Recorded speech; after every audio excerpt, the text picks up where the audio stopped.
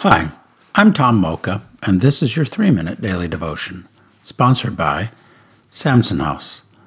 Our scripture today is Mark chapter 4, verses 35 through 41. That day, when evening came, he said to his disciples, "Let us go over to the other side." Leaving the crowd behind, they took him along, just as he was, in the boat. There were also other boats with him. A furious squall came up, and the waves broke over the boat so that it was nearly swamped. Jesus was in the stern, sleeping on a cushion. The disciples woke him and said to him, "Teacher, don't you care if we drown?" He got up, rebuked the wind, and said to the waves, "Quiet, be still." Then the wind died down, and it was quietly, completely calm. He said to his disciples, "Why are you so afraid? Do you still have no faith?"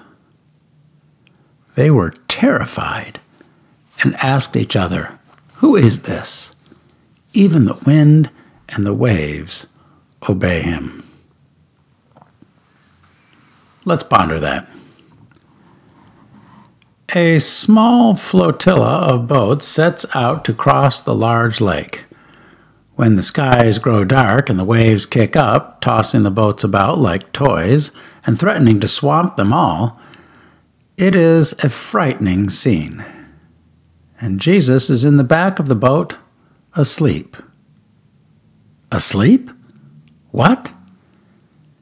Then the terrified disciples, several of whom are fishermen, shake Jesus from his seemingly careless slumber. Jesus, groggy and perturbed, stands up and speaks firmly to the wind and the wild waves as if to rambunctious children. "Quiet! Be still!" Immediately the wind and the waves bow their heads and slink off in humility. All is calm.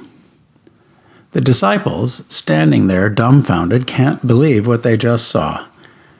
Jesus rebukes them, too. They turn to each other, wide-eyed with wonder, and say, "Who is this?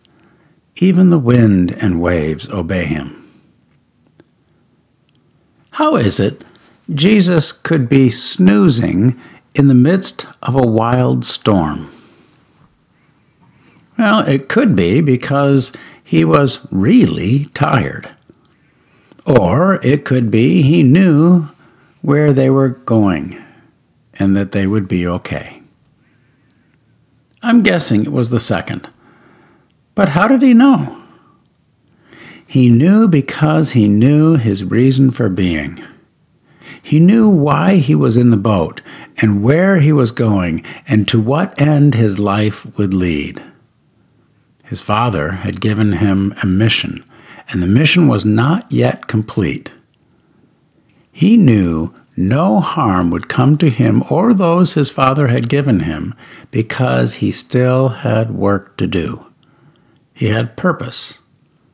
He had faith. When we put our faith in Jesus, we can live life according to the purpose the Lord has given us. We can live free from fear and doubt.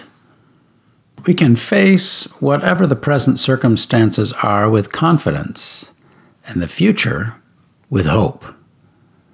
As God said through the prophet Jeremiah, "For I know the plans I have for you, declares the Lord, plans to prosper you and not to harm you, plans to give you hope and a future."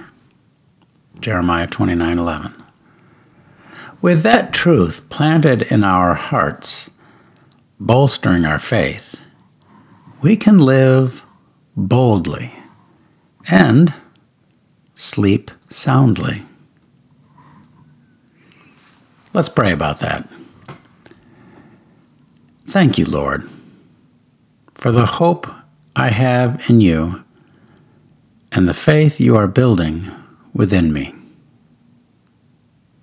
Amen. Thanks for listening, and have a great day.